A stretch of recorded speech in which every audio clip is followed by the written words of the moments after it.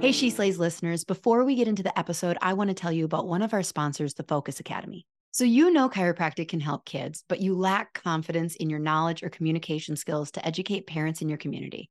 I've got a solution for you.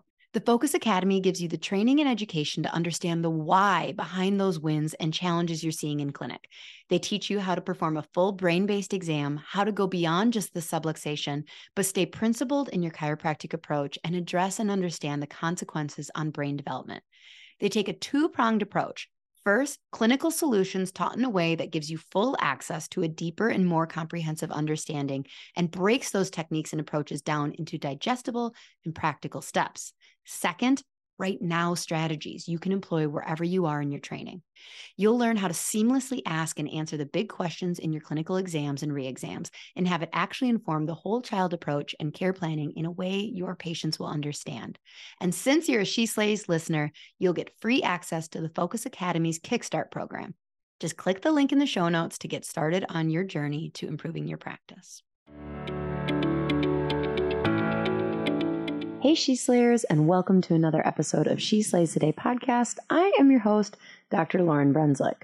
Okay, so this beginning story is for anyone who is listening who has a hard time charging for the services that they deliver. So, earlier this week, we called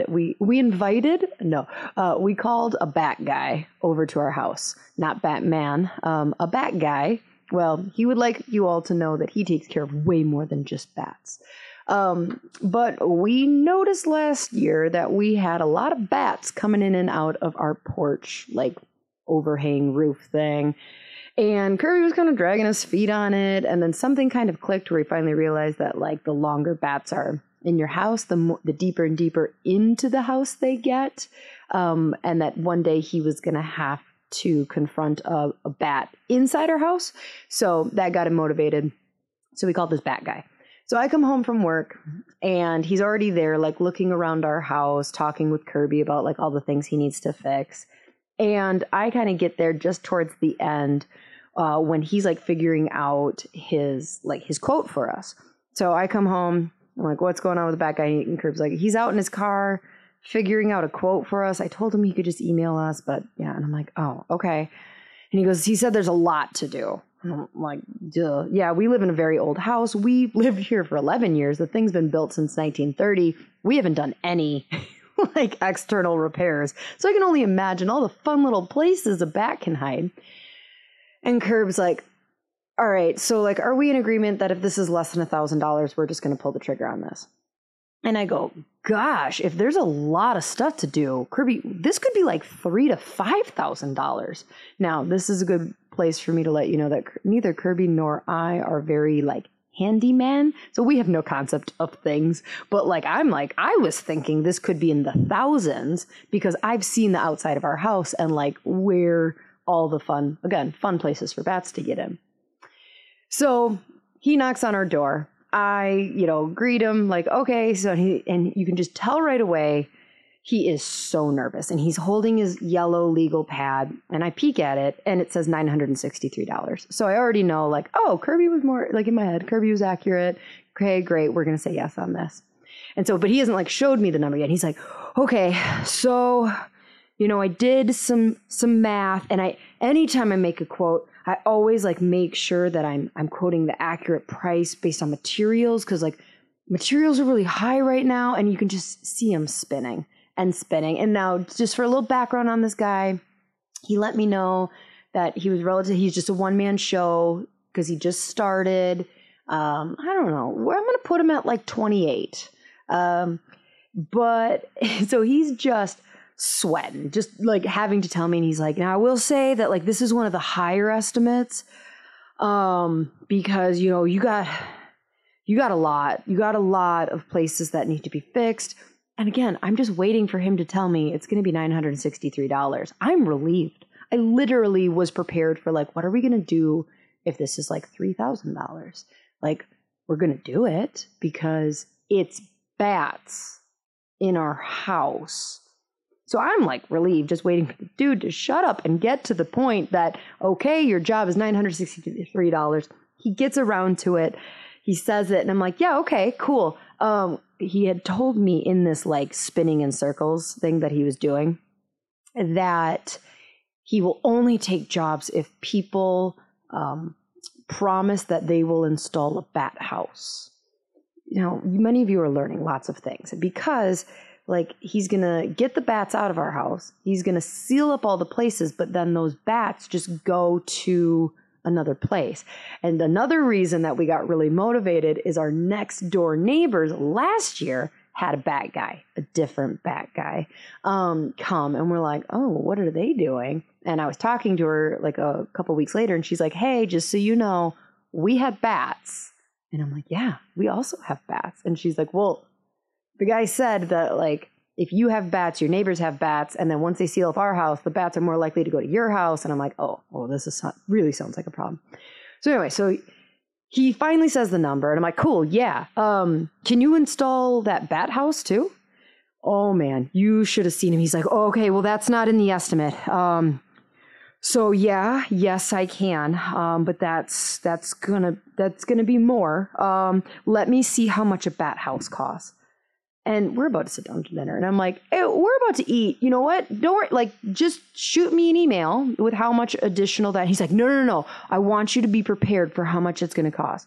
I'll spare you retelling the story for the next like 3 to 5 minutes where he looks up how much a bat house is. They on Amazon range from like $50 to $110, but he tells me he can build a better quality one that he thinks he can do for $100. And I'm like, great. And he's like, then you're going to need a pole. I'm like, you're right. Yep, I assumed I would need a pole. So then he looks up on Menards, which is basically like Wisconsin's Home Depot. They don't have metal poles in stock. And I'm like, yeah, again, you can just let me know. And he's like, no.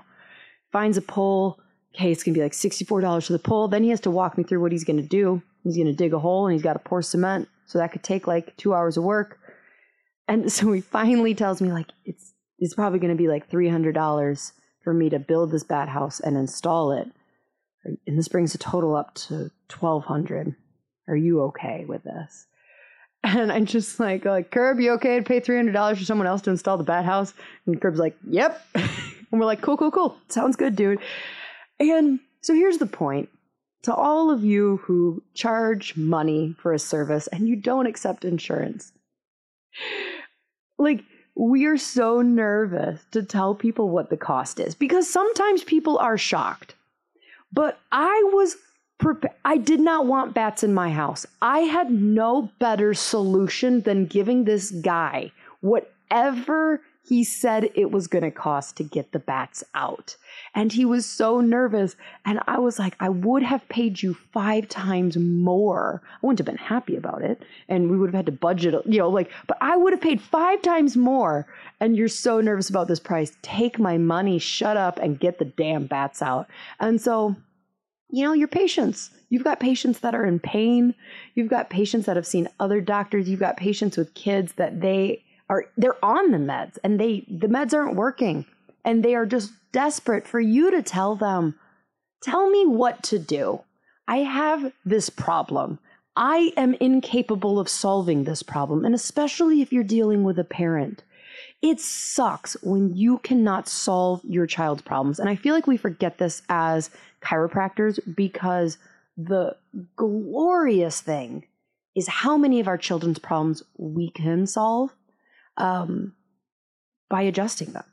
So it's rare. It's rare that we've got a kid that we're like, I don't know what to do with this. So we got to take him to the doctor and I feel helpless and the doctor's going to tell me what our solutions are. We just don't have that disconnect because of a lot of our knowledge. And so it's hard for us to empathize with other parents or people who are in pain who are like, I have no idea what's going on. Just tell me how to fix this and take my money. So there's your inspirational money mindset story. And I hope the bat guy doesn't listen to my podcast because he's going to come back with a much higher quote. Okay. So today's guest, wait. I have a listener highlight. Okay. So today's highlight is from, I don't really know their name. It's GSM Chiropractic, which, it's Dr. Morgan. Dr. Morgan Wareham, which, I don't know, I wonder if that's the M in GSM. I don't know what GSM stands for because it's Columbus Mobile. No, I bet the M stands for mobile, but her name is Morgan Wareham. What does the G and the S stand for? I need to know. Anyways, she's a chiropractor, and she was a part of a re-entry group for the WDC that I talked to a couple weeks ago. If you don't know what the re-entry group is, you should, especially if you're a non-practicing chiropractor. Re-entry is a free program that the WDC, the Women Doctors of Chiropractic Association, puts on for women that are re-entering the profession. Maybe they got taken out by an injury, maternity leave, stay-at-home momming, whatever the reason, and they get to go through this program and graduate with a lot of skills. And the WDC brings in experts. I'm an expert to talk to them. And so I was talking about social media. So Dr. Morgan says, just wanted to say thank you for talking to us in the re-entry group Tuesday. You're doing a great job, and I enjoy your podcast immensely. It keeps me grounded while I'm trying to raise these toddlers and attempting to build my practice. Love it. So thank you. She obviously has a mobile practice, and we are all just hanging in the dark, wondering what the heck that stands for, GSM.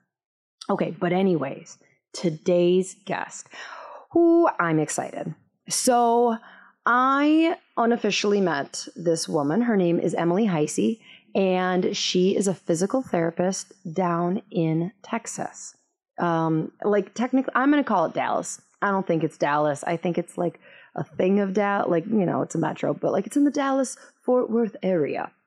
So I found her through Instagram, where I find a lot of people, because she's a pediatric physical therapist who has a pediatric chiropractor on her team. And I was like, this is cool. And their social media is beautiful and educational.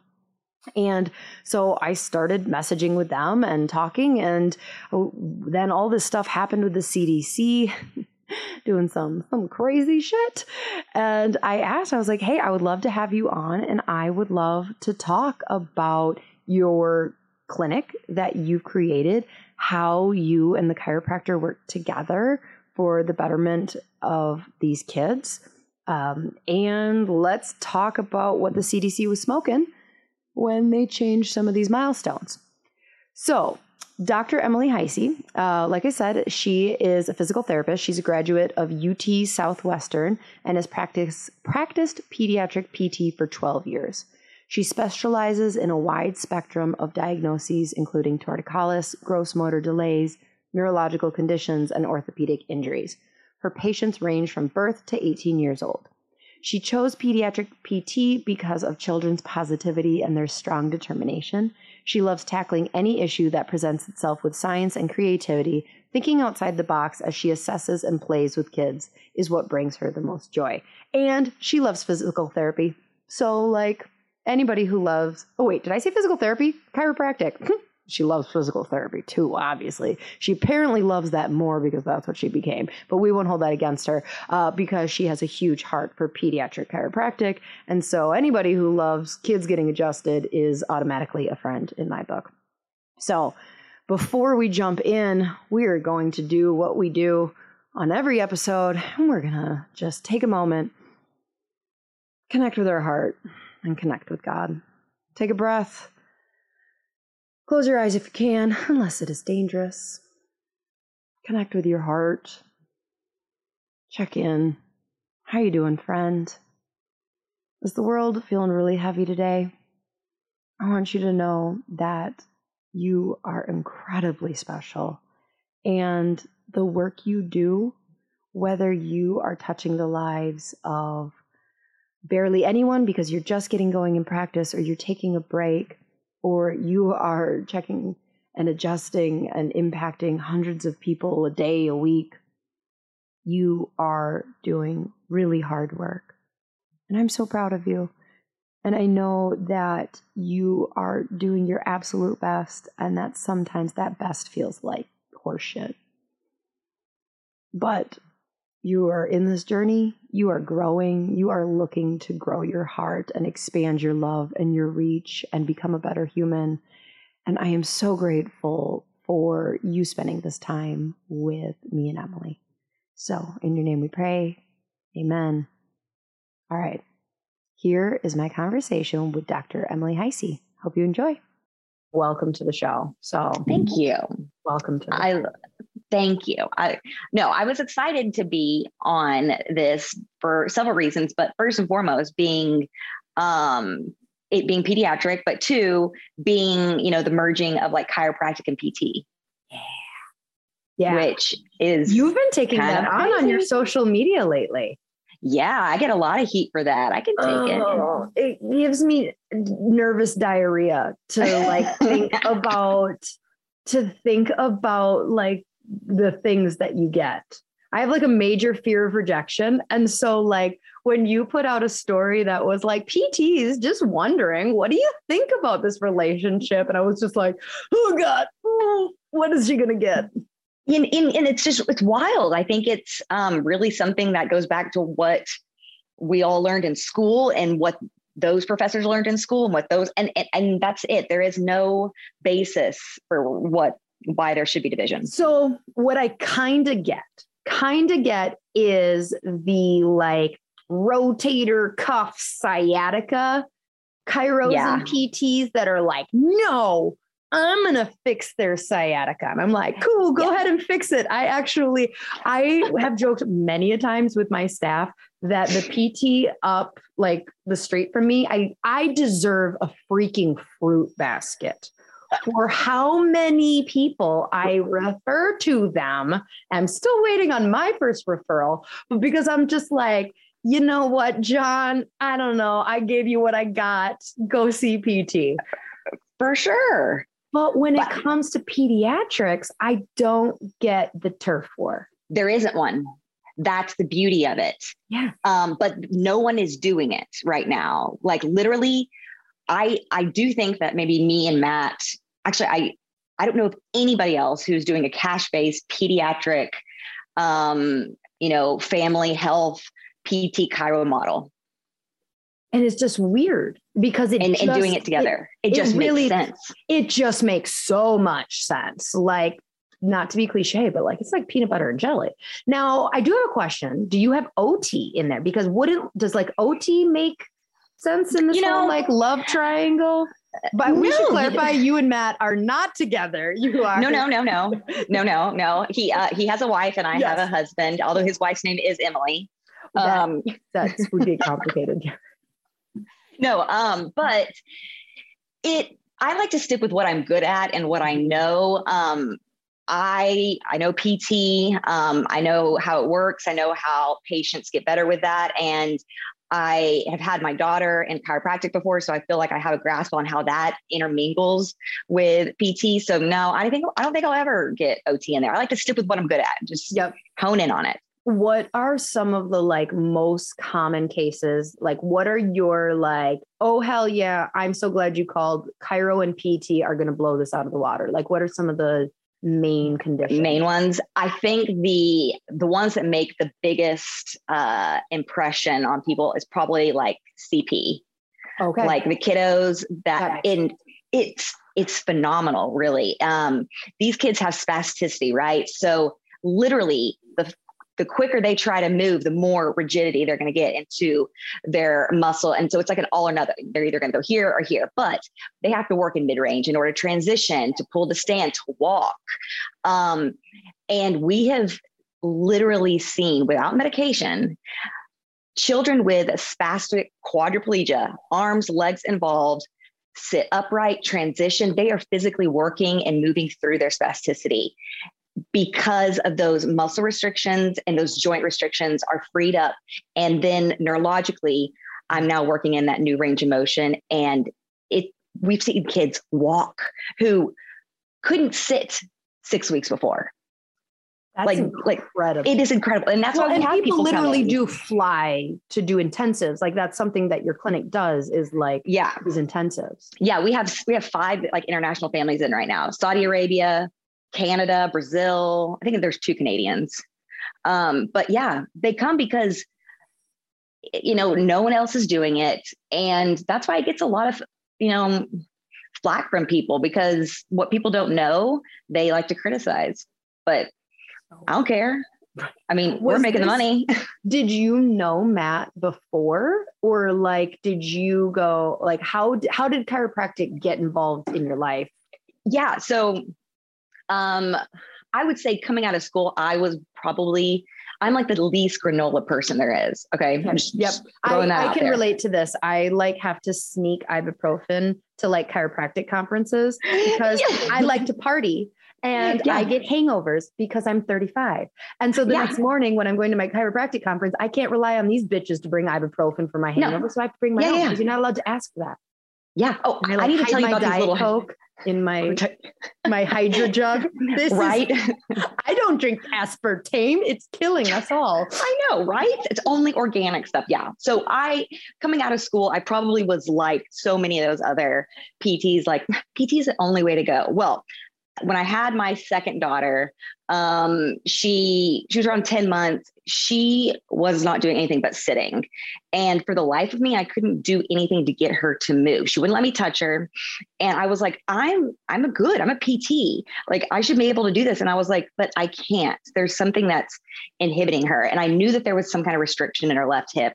I think it started as in utero positioning and it ended primarily because of how hard and how much she had to go through with her acid reflux. So literally, I would have never gotten anywhere. So I found a pediatric chiropractor and I said, I don't know what you're doing really, but it sounds like you're doing something. And so the first visit, I swear she used the activator and I was like, that's not going to help. Yeah. I swear. Heidi screamed bloody murder that night and was so sore. I was like, okay. And then she let me move her into the side sitting position.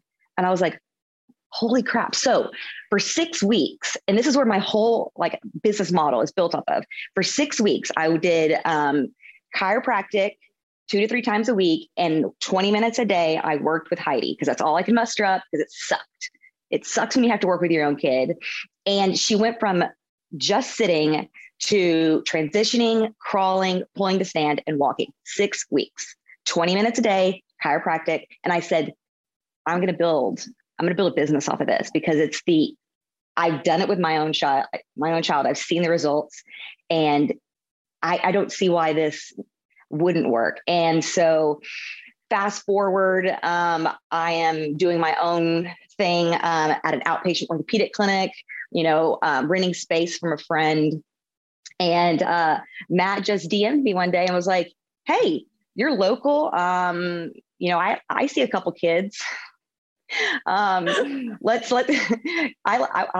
to, I'm doing a couple things on social media. Let's talk about business. And I said, okay. And first off, I think everyone sucks too. I think, clinically, I'm like, I think that if you have to always prove yourself as a clinician. So I have like very high. Okay, hold on. Here I go, everyone. Have you heard of the Enneagram? Yes, I'm an 8. Okay. I'm so glad you had an answer because I was like, I do this all the time. This is like 150 episodes and I still forget to just ask right off the get-go, like, do you know what you are? Because inevitably I'm like psychoanalyzing people of like, all right, we're in the 3, 7, 8 world. Okay. Where is she? Yep. And Matt is a 7. My husband's a 3. 3 and 8 in the same household. Yeah, it works. But yeah, so Matt, Matt reached out to you. He reached out and I was like, okay, cool. And then I referred him one of my like most challenging CP patients and I still have videos of it. And he was that a test? It was. Yeah. And I now tell him that. I said, okay. No, I don't think I told him it was a test probably until like recently. I was like, that was your test. And he's like, what? I'm like, you succeeded, but that was your test. And then I said, well, now you're worth something. Like I know you're amazing because you've got this kid sitting and moving and I could do about 70% of that, but I couldn't do the rest. Like I had to have an adjunct in there. And after that, I tried to get him to come like work in my office. That's when I just moved over to where I am now. but have expanded since. And he was like, I might maybe just like one day, he was working for the man for a while. So, so anyway, finally, fast forward, he made it over here. We're rocking it. He sees adults and kids. And then I only do the camp families. And I have 3 other PTs who see a little bit of local, a little bit of camp. Okay. But we all, it's 100% Chiro PT model. Oh, that is very cool. People love it. People love it. So then besides CP, what would you say is the next one that torticollis? It's hard. Torticollis or acid reflux? Acid reflux, probably. And you think, me and Matt talked about doing like some kind of seminar on this, but acid reflux, which is going to go a lot with torticollis, it presents pretty intensely when it comes to gross motor development. Like you'll notice asymmetries in them not wanting to roll. And then that turns into them just wanting to sit in one spot. Now they won't transition. All they want to do is throw back. Now those back extensors are so tight that they can't really do anything outside of that position. They can't sit. It's crazy. So taking away those, knowing how acid reflux is going to affect a child and they start showing signs of it at like 8 weeks, man, we can just take away months and months and months of therapy, but keep them on a wellness plan, which is very, very cliche. I guess maybe to say, maybe not in your world, but or maybe it's taboo rather in the PT world. There's no such thing as wellness. I have a pediatric PT who I see, and it's funny because I was talking, we were doing a doctor meeting and someone was like, why is this patient only once a month? I'm looking at the notes and I'm like, don't spook her. Okay. The fact that she is coming once a month is we are working on her long term. It is okay. She thinks that, so yeah, that's so, yeah. I mean, I've had this discussion with a lot of other PTs. I'm like, this is where I feel like the medical model is going. It's going more towards wellness because insurance is outrageous.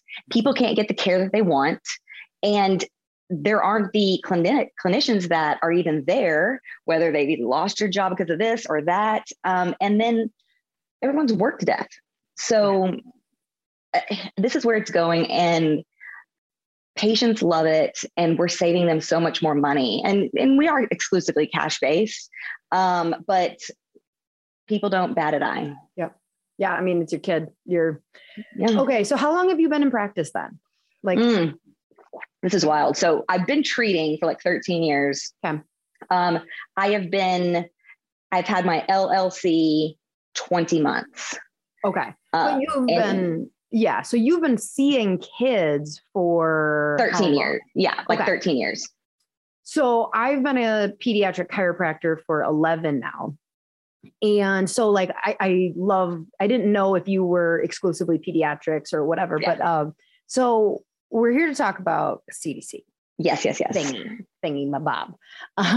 We don't know what they were smoking. I will say, and I want your opinion on this, that I'm shocked. I'm shocked that this was their air quotes solution. But then I'm also not shocked because what I've been seeing in practice is kind of this slow digression. Yes. This creeping increase in diagnoses. And, so one of the things we've been asking for the last 5 years, and I promise there's a question in here somewhere, but your thoughts, that's what the question is going to be. So for the last 5 years with ADHD and autism and all these neurological, neurotypical things, everyone's like, are we just getting better at diagnosing? Right. Yeah. And it's a good question, right? It's kind of I'm definitely not neurotypical and maybe I would have been diagnosed with something as a kid or, whatever. But I can tell you confidently that the number of children I have age kindergarten on up claiming they want to kill themselves because their anxiety is so bad is way more than when I started 11 years ago. So like, is the question, are we diagnosing anxiety more maybe? Or are we catching it more? But like, no. It's environmental. 11 years ago would have said, my kid wants to commit suicide. Like we would have been aware of that. But that's environmental, don't you think? I mean, yes. So social media. With the CDC's response to like, this is what we're going to do, it kind of takes away the question we've been asking of like, is this just we're diagnosing more? And it's like, no, we're seeing this more. So talk to me about that. You think environmental? I think it's a couple things. Yes, is what it is. Yeah, I think one, if you want to just put it out there, I think a lot of it has to do with the man and the insurance companies. I think they are wanting to not pay for some of these early intervention services or just our outpatient services, outpatient PT, OT speech. They don't care about this proactive approach. And if they push back, when a child should be doing some of these milestones or take it out, because a lot of times crawling is the big milestone that kiddos come to me for. It's never rolling really. It's always either crawling or walking. And then obviously some impairments within that, janky crawl or toe walking, whatever. But if you take that out, well, people are paying into that model, but you sure don't have to pay for services. So you don't need the referral because, oh my God, you must be so pissed. So like as pediatric chiropractors, we're like, well, they haven't been paying for us for a long time. Exactly. You've got to be furious. Yes, because so what that's doing, so now you're creating this bigger gap. And so it now for a kid that should have been crawling at 8 to 10 months, we're at 15 months, still can't walk because the impairment should have been addressed with crawling. Now it's going to take so much longer to address things. But even with that being said, like I don't know, the money issue, I think they think they're getting around it, but I think they're just making it worse. And now it's almost impossible to fix things quickly. Yeah. So talk to me about crawling because like, I'm sure back in neurology, I like had a lot more, but now I'm just like, yeah, it helps the right brain talk to each other. But like, talk to me about why crawling is so important and like what it sets a kid up for.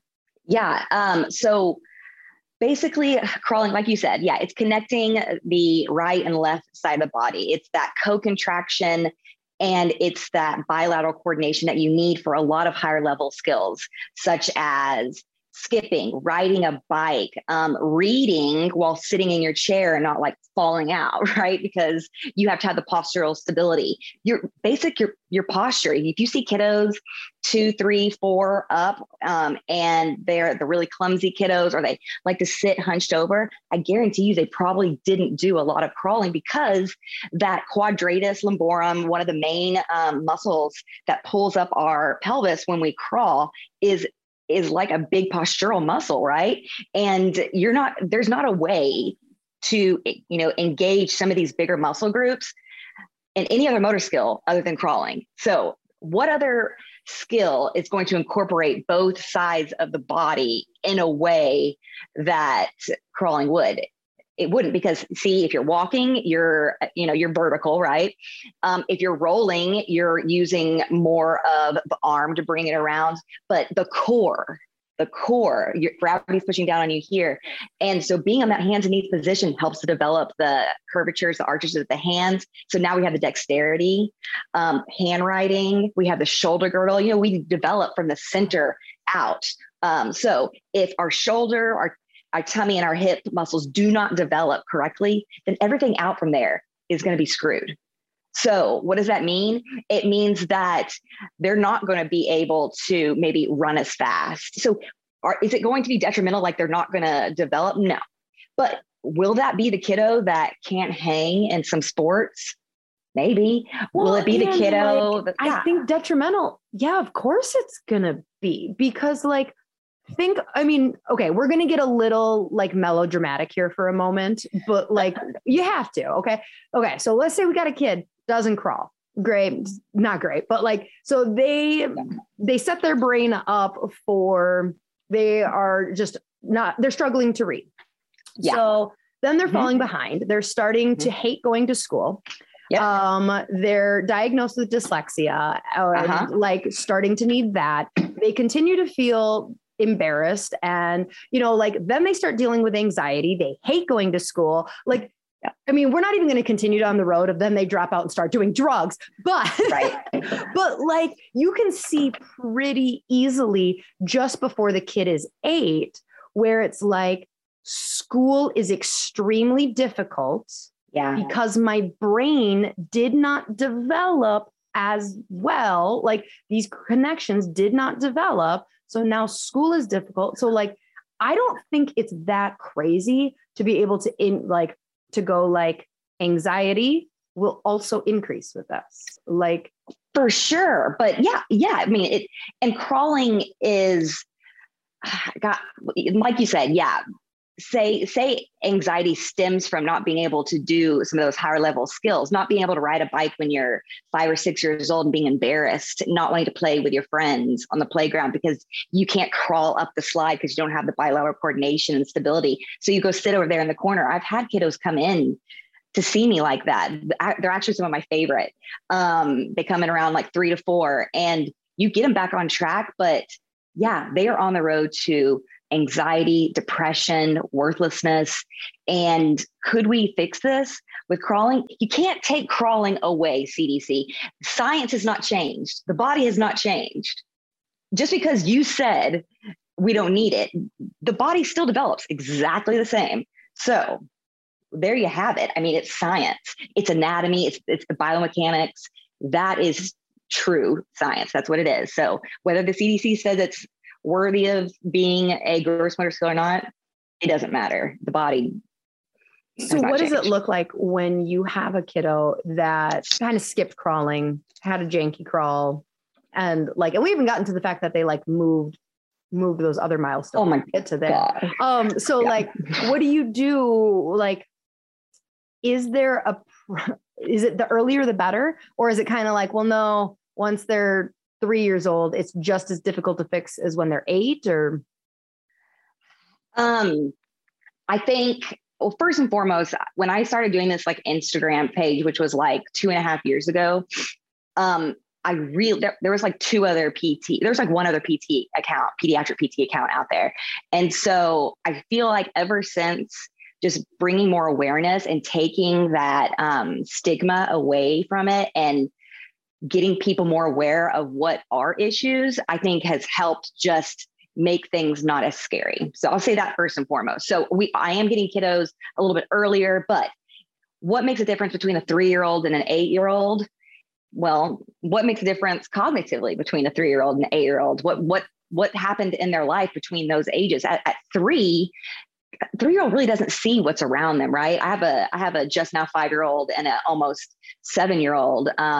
And what Hannah sees at 7 and the emotions she feels, Heidi is just now kind of entering into some of that. So it is easier in that, you know, we're not having to deal with the frustration as much, the anxiety of failing. You're saying older or younger? Younger. Okay. Yeah. But both of them, it doesn't matter which one, you will still make the same amount of progress, or I typically do. But it is a little bit more challenging because you have to fight through that frustration. You have to make them excited to be there, and you have to make it all about them. And like, I get a ton of like little boys that are from like 6 to 10. And those are my favorite patients. But you build them up and it takes time. But I would say half of therapy is not only gross motor development, it's psychologically building them up. But once they're built up, they're cocky, they're awesome. Like, and you set them up for life. But yeah, it's a kind of a crapshoot either way. But I'm glad that hopefully, even with this platform, with Instagram, that people can look past the CDC and still see what's true.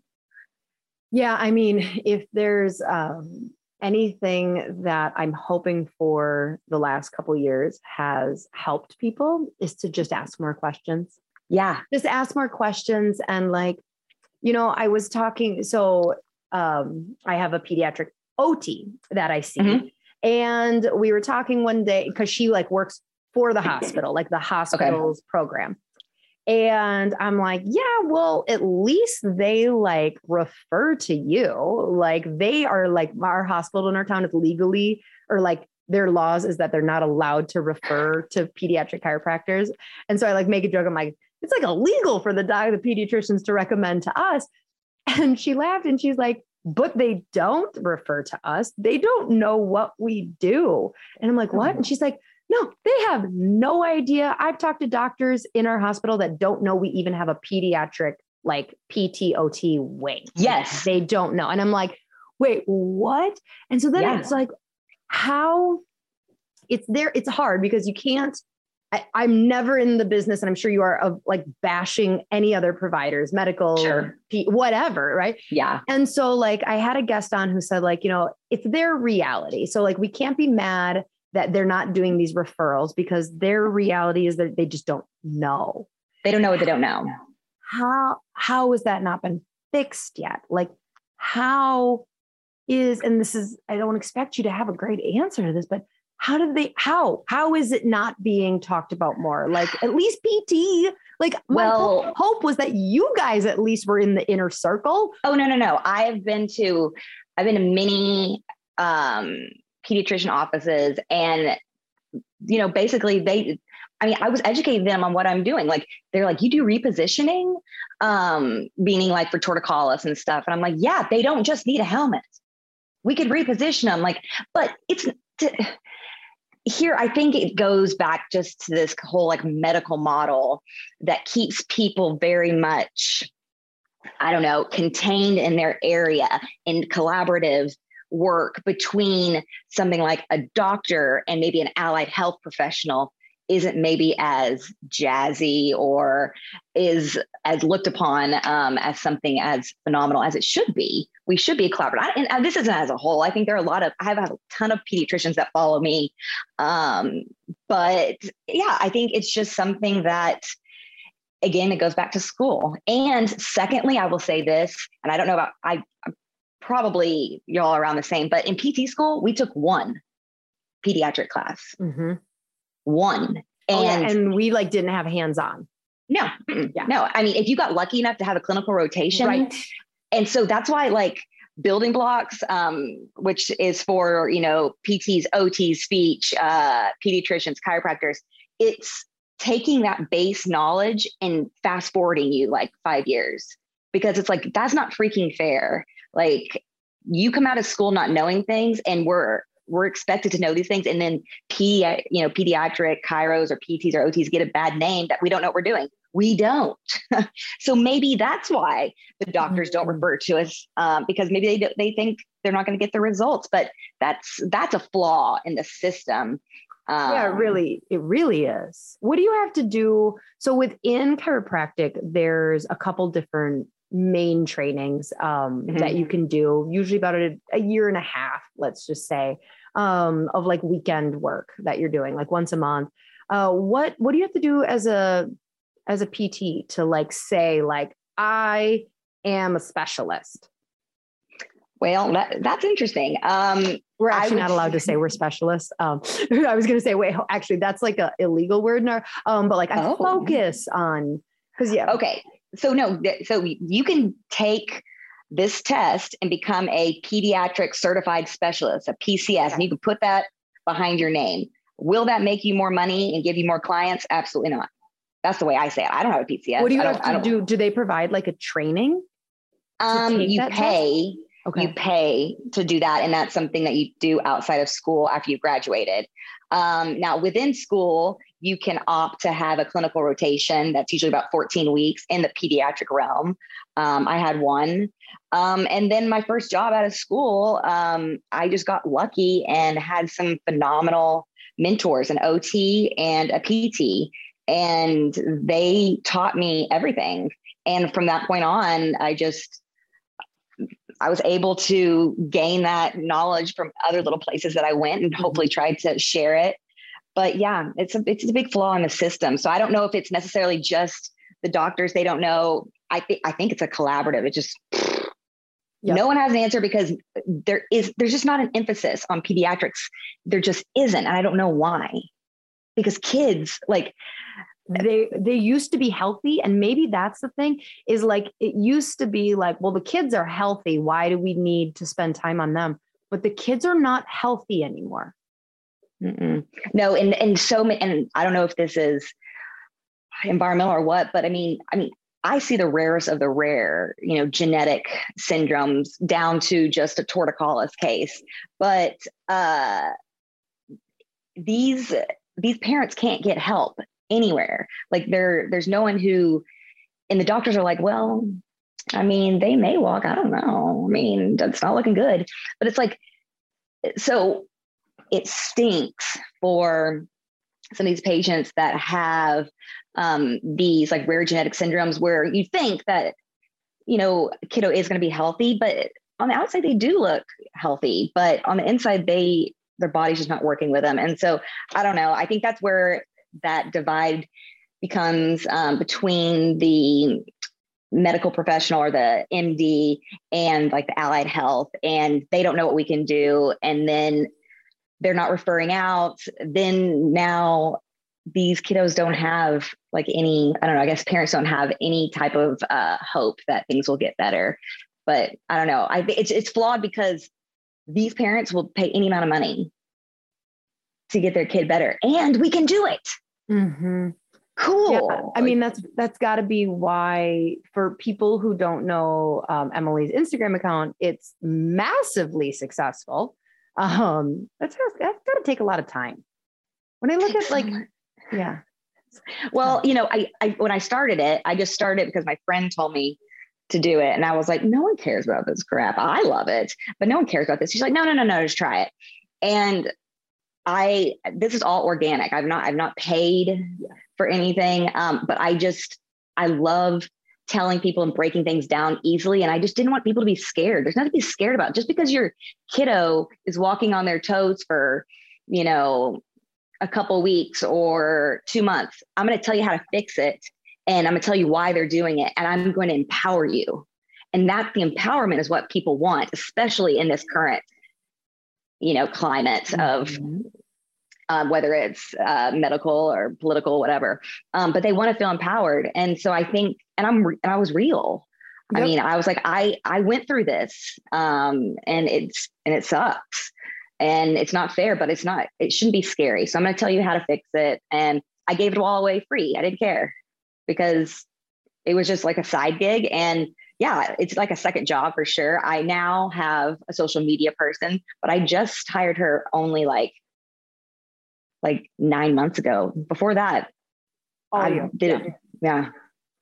Okay. So let's talk about the other thing that the CDC did. They moved. Is that a Coke Zero, by the way? I love that we talked about aspartame, and I'm like, see, I was going to grab one, but then I'm always worried I'm going to burp on. Are you not a burper? I mean, no, and if I am, it's okay. Just you know what? That's really nice of you. You're like, what if I burp on her podcast? I don't give a shit. This is me.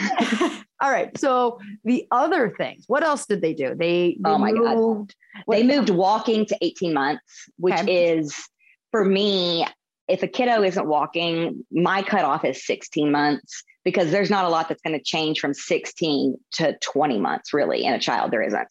And the reason why they're not walking is pretty clear. It's typically goes back to the feet. So if we could address those feet at 16 months or 15 months, why would we wait until 18 months when now we need to start learning how to go up and down a step and go on our tiptoes and jump? Why Tell me more. That? You said, so if they're not walking, it's the feet. Talk to me about that. Yeah. So basically, and I tell this to like all my clinicians and then even what I teach and building blocks. So when you see a kiddo not walking, the first thing you're going to look at, the first thing you're going to address is where that base of support is coming from. And for walking, that is the feet. And sitting, that's the hips. But in standing and walking, that is the feet. If you do not address and put those ankles in the proper alignment, and maybe they're flexible, maybe they're pronated, whatever, if those are not in the proper alignment, everything up from there, the quads, the hamstrings, the glutes, are not going to turn on properly. And then you're going to see funky compensations. That you're going to see them going up on their toes. Kids are scrappy. They're going to do what they need to do, or they're just going to not stand up because their knee is going to continue to fall over their toes because they have so much, dorsiflexion or whatever. So if you address those ankles first, it becomes very clear where the impairment is. And I'd say 90% of the time, putting on a good shoe fixes the issue. Easy as that. Really? Yeah. I was going to bank that you were going to say barefoot. Why is everyone all about barefoot then? If you have a typical ankle meaning, your kiddo, obviously they, around the 11 to 12 month mark, they did start walking. I would say that's a typical ankle. You don't need to wear shoes unless they are, walking 85% of the time and you're like leaving the house, right? Because it's just kind of gross, maybe, I don't know. But so if you have a typical ankle, but what we're seeing is, and what the problem is that these kiddos are 14, 16, 18 months, they're still not walking and they think barefoot is best, and keeping them barefoot is actually doing more detriment. I mean, that foot is all cartilage until about 2-3 years old, right? And it's not going to fully ossify until about 7. So if you don't put a good external support on kind of a foot that's not doing everything it needs to be doing, then a lot of things get kind of messed up. So this is for a kid that is standing and not walking. Yeah. And that's why I try to do a lot of pictures. I'm a very visual person. So like on my Instagram, you'll see a lot of videos, a lot of pictures, because people want to see what it looks like. So to be pronated, right, to have a fallen arch inherently is not a bad thing. It doesn't mean that they're doomed to be, delayed, but it does mean that when they're learning a skill like walking, it will probably delay them a little bit, and they're going to need a good shoe forever. My husband has the flattest feet ever. And he was delayed in walking. It was like, didn't walk until he was like 16 months, but he's a PT as well. And he's always on his feet. He has to buy new shoes every 2 to 3 months, and it has to be Brooks, and they have to be, you have to have like the 4 things, like the solid arch and the last, not needs to be curved and all these things. But so I think shoe education is a big thing, but I know the whole barefoot is best. I mean, that, I think you take that for what it is. If you see your kid falling behind in a skill that they should be doing, meaning they pulled a stand at, say, 10 months, and at 16 months, they're still not walking. There's something going on with that ankle. Put a damn shoe on them. And I'll tell you, they put a shoe on it, and that kid takes at least 1 or 2 steps. They have confidence. And I'm like, you're not screwing them up by putting a shoe on them and educating them on what are good shoes. No one talks about shoes. I don't know why. Well, because I feel like I've been told that barefoot is best. But and then that's the whole thing. It's like with the back to sleep campaign, don't put your child on their belly. But what are some of the issues that arise from that? Well, it could be, positional plagiocephaly, torticollis. Same thing with shoes. Like if barefoot is best and you do not want to put a shoe, you're going to see some delays. If a kid possibly has some issues going on with their ankle. Can you imagine how pissed off the PTs were back in, what was it, 91 with the back to sleep camp? Oh gosh, you got to know. Which just gives me no hope, because that didn't change. That didn't change anything. You know what? But this is the deal. Social media was not what it is now. It's true. And we are empowering moms, dads, grandparents, other clinicians to say, that isn't right. And giving them the confidence to do that. That's the difference. So besides walking, there was another one, right? In my head, there were like 3 big changes. Right. And I think there were some speech ones too, but another one was they didn't learn how to sit until 9 months. But that was also coincided with, they also learned how to transition and pull the stand at 9 months. And I was like, that is categorically impossible. It is impossible because the child is not going to have the protective reactions if they just learned how to sit. It's going to take at least a month to acquire any type of protective reaction. And then after they have that, then they have to have the hip stability to go into that side sit and pull into their tall knees. So how in the world are they in 9 months going to do that same skill? It's impossible. So we talked about like, okay, so I love talking about the gross motor development. It's like my jazzy.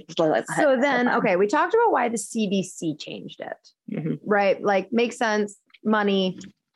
Why is it needing to be changed? Could that be part of the pandemic? I don't know. Like, is the care not there? And we're pushing everything back because, just where we've been as a country, like everything's been on hold. I don't know, possibly. Or is it maybe parents are at home more with their kiddos and they're becoming more aware of issues and they're getting more freaked out and they're going to their pediatrician saying, this doesn't look right. This doesn't look right. Whereas before they wouldn't. And now they're trying to make some concessions for that. I don't know. I feel like there has to be something with all the pandemic stuff that has made a shift with the CDC and making them wanting to do it now. Why now? Yeah, it's an interesting thing of why now, but like also what's going on with the kids? Like, what is happening to these kids that it's getting worse and worse each year? Yeah, well, yeah, I think it can go a lot of different ways. With that. I think it's a lot of it. Like, I think if anybody thinks that there's a single component, it's like, no, I think in general, we're kind of butchering childhood, like these first early developmental years. Yeah. I mean, if I was a speech therapist and you were asking me the same thing about some of the things that they took out, thing that I would mention, right? Because maybe that is holding up articulation or expressive language. What did you say? Sorry, what would be something you'd mention? Masks. Oh, masks. Yeah. Mm-hmm. I was like, is that affecting expressive language? Is that affecting articulation? I mean, I don't know. I mean, you got to know that your breath support isn't as great, and you're not going to get that breath sound. Your diaphragm isn't going to be expanding as much because your oxygen is down. I don't know. I mean, so this is why I'm thinking that if I was a speech therapist, I'd say that. But it's hard to say it's one or the other, but and it's hard that nobody, like, it feels like, so we're the ones that are just being told, right? We're the chiros, we're the PTs, we're the OTs, we're the speech therapists. And even like, you're pediatrician, right? Like, we're just being told. And so it's like, well, who's in charge of asking the harder questions of like, why? Like, they didn't even have a clinician. They didn't even have a PT, OT, speech, chiro on the board that made all these rules up at the CDC, right? It was all medical doctors. There was no one in the allied health profession. Don't you think that's funny? Interesting? That's weird. I mean, not that chiropractors weren't like, I would have like, but like a PT, I go back to like, come on, you guys, I was hanging my hat on the fact that like you were in the inner circle. No, like a neurologist. Well, and like, honestly, like, let's be honest, a pediatric neurologist, like they're focusing on different things. Like, no, they are. And I had a meeting with a pediatrician and I was like, why aren't you referring here? And why aren't you doing this? He's like, look, Emily, we've got to look at the whole body, all the systems. Okay. We've got a short amount of time to do that. And we have to look at the whole body of a child. So no, we're not going to focus specifically and hone in on the musculoskeletal system for XYZ amount of time, because there simply isn't enough time. But that's why we have you, Mm-hmm. And so to make rules and change something like gross motor development that is like our specialty and not include us in it is kind of crazy. And because they aren't, I mean, they aren't the experts in movement, but they are the experts of the whole body. But this was specific. Yeah. Yep. This was specific. There was an opportunity there. So, well, okay. For the listeners, whether they're parents or PTs or chiros, or anybody else, my mom, talk to me about your courses. And is this the building blocks? You've mentioned this a couple of times. So I've got a couple different courses. So I have courses that are strictly for parents. Okay. They're video courses. They're easy. They're digestible. They're short. They're to the point. Rolling is one of them. Crawling, within the crawling, it has like transitions, the janky crawl, the army crawl, how to fix some of those issues. And then you have walking, starting from my daughter had a slutty crawl. I called it the stripper crawl, where she what was that? She would have, so like she would kind of be like on the floor in like a Captain Morgan stance, right? So like one foot up, and she would just like scooch her way across. Okay. She got it figured it out. We like made sure it was like a mixture of like a bum scoot and like a janky. Yeah, but I called it her stripper crawl because it looked like a Magic Mike kind of like Channing Tatum, like what he would do. And I was just like, it was hilarious. I love it. Yeah, I don't know if I have it on video, but you got to find that. I'm going to find that. It's got to be on video. And then, yes, but almost giving it a name. Yeah, but giving it a name, even just like a janky crawl or something, it's more approachable, right? So that's what I was trying to do with the courses. And a lot of times it's a tight hip. A lot of times it is just fixing how they stand up, whether going up with that left leg, go up with the right leg. Easy changes, and then you can fix the issue. So it's a way to empower the parents, where there may be an issue where they don't feel like they have to go directly to therapy. Let's try this first and see if making some changes at home and implementing your 20 minutes of purposeful play, see if that makes a difference. I guarantee you it will take you at least 2, 3, 4 steps further, if not where you want to be in terms of your child's development. And you'll start to learn some things. So I've got walking, crawling, rolling, sitting, and transitions come out in like 2, maybe a month or so. And 4th trimester guide, where I talk about like everything from birth to that 4-month mark in terms of gross motor development and what you should be looking out for and things like that. And then building blocks is for clinicians. So that's all about teaching facilitation techniques, how to address some of these impairments and how to critically think. And that also has pelvic floor PT, women's health in it. So it's a little bit of both. And it had chiropractic this time around, upper extremity, lower extremity, with Matt. And he did a lot of manual. So question from like a business standpoint, like, did you, when you were making these courses, like worry, like this is just business, okay? Did you worry like, well, I don't want people trying to fix their own shit. I want them to come in and pay me, the expert, you know, like here's where my brain as a chiropractor, it's like, it sounds like what your courses are, which are obviously seem safer, of like, oh, does your elbow hurt? Well, try doing this move type of thing. Like, you know.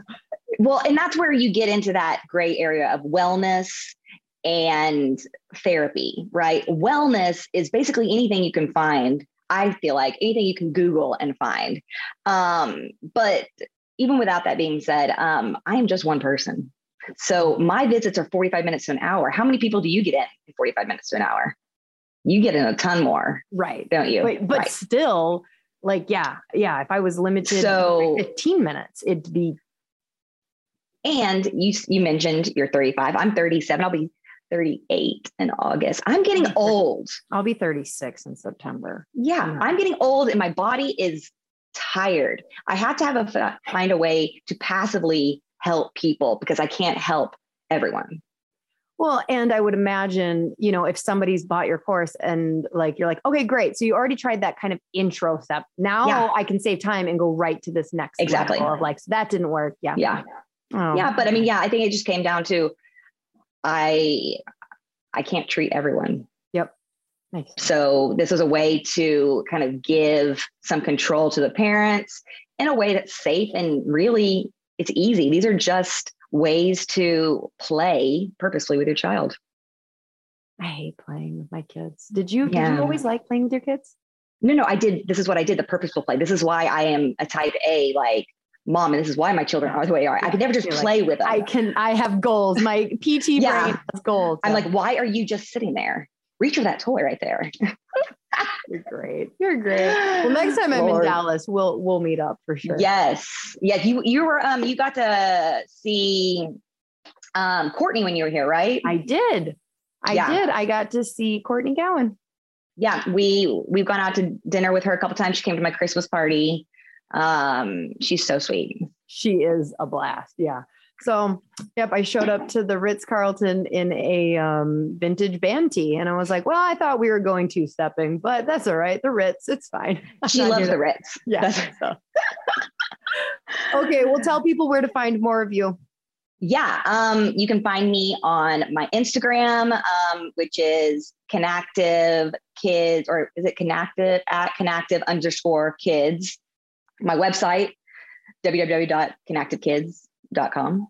And that tells you everything about virtual visits, chiropractic, PT, how to get the courses, everything.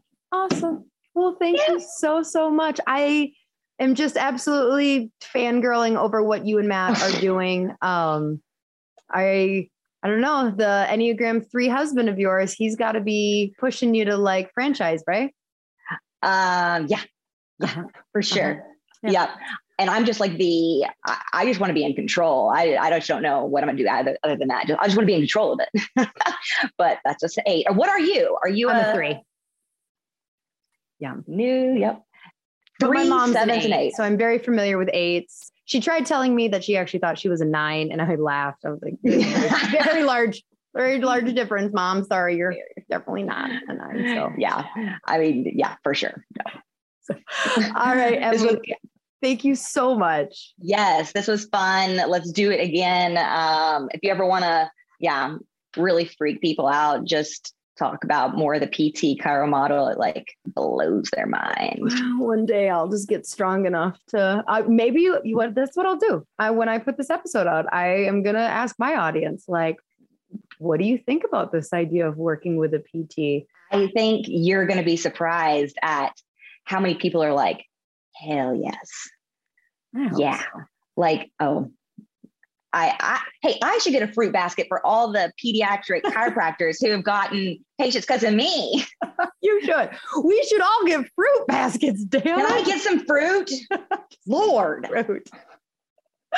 Oh, okay, Emily. Thank you so much.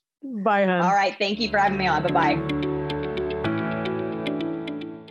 Hey, She Slayers, are you looking to get your team off the phone and streamline your front desk so you can spend more time doing what you love? Sked has exactly what you're looking for. They will automate all your appointment reminders, missed appointment reminders, reactivation campaigns, allow you to have two-way texting with your patients. Plus, they have a very cool app that your patients are going to love. The app alone saves chiropractors tons of time because it gives patients the flexibility to move appointments to a time that works better for them. Don't worry, you won't lose control of your schedule because you'll have access to all the parameters that keep you still in control. Plus, there's overbook protection, so your schedule won't get out of hand. Sked was created by a chiropractor for chiropractors, so you can rest assured that you're getting the absolute best system for your office. Dr. Eric Kowalski is committed to the chiropractic mission, and he works closely with his developers to always be innovative so that we have the best system available. If you're hesitant to switch to Sked because you already use something else, let me tell you, it's worth every penny. Plus, mention that you heard about it on my podcast and they'll give you a discount. Seriously, it is a game changer. Don't wait.